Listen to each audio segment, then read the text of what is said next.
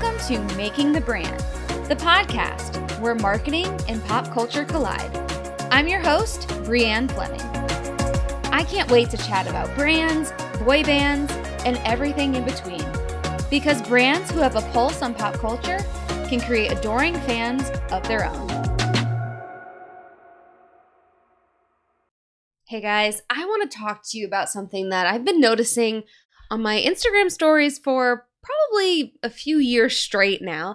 And I know I'm not the only one who sees this, who may even occasionally do this, but it seems like I can't go a Sunday morning without checking my Instagram feed and seeing a bunch of clinking glasses from a bunch of people, usually women, at brunch.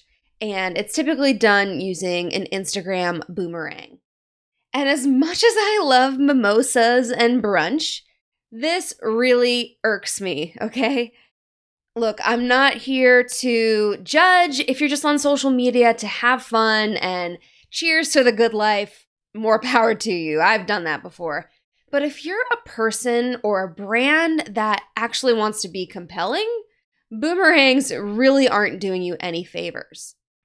If you're not familiar with the term boomerang, trust me, you've seen them. They're those mini videos that play forward and backward on your Instagram stories.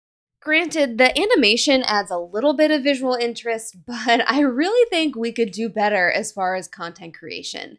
So I put together 3 reasons why boomerangs aren't really serving you or your audience, along with some tips to help make your content that much stronger. The first reason is that boomerangs have no context. And what I mean by this is if you want your followers to think your content is interesting, you have to go a little bit further and give them details. So for instance, clinking glasses is pretty boring, but if you tell me you're drinking wine that's been aged 15 years, or that you're celebrating your best friend's engagement, or that you're having brunch at one of the city's best restaurants that just opened that I should try, now you've provided context. There's a small storyline to get behind. And the same logic applies to businesses. So whether you're a small business owner or a huge corporation, all of your content can benefit from context. So let's say you run a boutique clothing store and you have new arrivals that you want to showcase. And I see this all the time on my feed. Don't just hold those new arrivals on a hanger and create a cutesy little dancing boomerang. Instead, give your audience the details about these new arrivals. So, how much are they? Are they part of a seasonal trend that I should know about and you can tell me more? Do they come in other colors? What can you mix and match them with? Can I buy them online? Are they on sale? All of these things add details. So as fun as boomerangs are, it's unlikely that they're compelling enough to inspire your audience to take action and do their own research to answer these questions, like how much are they, where can I buy them, what colors do they come in, etc. So don't rely on your audience to do that research. Instead, add details to not only make their lives easier, but to help them convert faster because you've put the information right in the palm of their hands. Next is boomerangs add little to no value. You've heard me talk about one of my favorite authors on this podcast, Sally Hogshead. Shout out to her. And she always says, if you're not adding value, you're taking up space. So many people are just taking up space on social media to the point where their content is just like wallpaper. With everything you post, you should ask yourself, what is in it for my audience? Can you entertain them? Can you educate or inspire them with a piece of content that is much more dynamic? Can you help them solve a problem in some way? So here are some alternative content ideas that can facilitate more value and make it easier for you to ensure that you're adding value with everything that you post. 1, you could do a live Q&A, a question and answer format regarding your subject matter or your products or your services or whatever it is you're offering. I'm sure your customers have lots of questions they could ask you and that you could help them out. You could also ask them questions with the questions feature within Instagram and share those responses. Because if one person has that question, there are probably other people in your audience who are wondering the same thing. You could also conduct a poll. That's always fun and interactive. You could tell a story in your stories, your Instagram stories. That's what they're there for. Let's get back to why it's named stories and actually tell a story and bring people through a descriptive narrative. You could interview someone that is interesting or relevant or that could shed light on a problem that your audience might have. You could even tag them and create that two-way engagement, which is always wonderful. Or you could even narrate a behind-the-scenes sneak peek of something. Your audience is going to love a peek behind the curtain.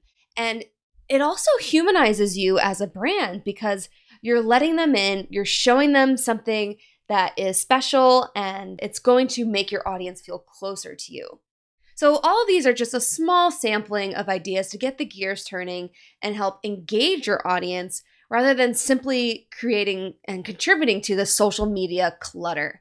You want to make sure you're adding value and always helping your audience and giving them some sort of takeaway. And lastly, boomerangs are a bad content shortcut. It's no secret that to win the content game, you have to post frequently. In fact, I encourage people and brands to post every single day. But on the other hand, posting just to post actually works against you. You see, boomerangs are bad content in disguise. They look cool from the outside looking in, they're animated and fun, and they help relieve the pressure we feel as content creators of what to post for the day. We've all been there where you don't really have an idea and you might just feel compelled to throw a boomerang up on your stories and think that you've filled that requirement, that you've posted, your job is done. But without context or value, boomerangs are a waste of your followers' time and their attention. And their attention is scarce. You don't want to squander that. And they require hardly any effort on your part to create, and it really shows. You have to post great, value-added content, otherwise your audience will eventually tune you out. You're going to miss your chance to grab their attention and hold their attention because you've inundated them with content that doesn't matter. So don't lean on boomerangs as just a quick way to fill up your content calendar when you're out of ideas. And I've been there too. There are days when I don't know what to post, but I've gotten much better about it because I've taken my role as a content creator seriously. And when you do that, you're able to plan awesome content ahead of time. And your content is going to be that much more effective, that much more engaging, and that much more worthwhile for you and your audience. So the goal here is to be a person or brand that you'd want to follow. You don't want to follow accounts that just throw advertisements and self-serving pieces of content at you. You follow accounts that add to your lives in some way and help you or entertain you or educate you. So if you need help planning out your content strategy, check out my course. It's called Crush Your Content Calendar on my website, briannefleming.com. And in the course, it's 100% online and virtual. I'll teach you how to fill your social media channels with compelling content that serves your audience, drives new followers, and ultimately builds your brand. So be sure to check that out. I think you'll find it really helpful and that it adds value to your life as a content creator. But until then, I'll catch you on the next episode. Thanks for listening.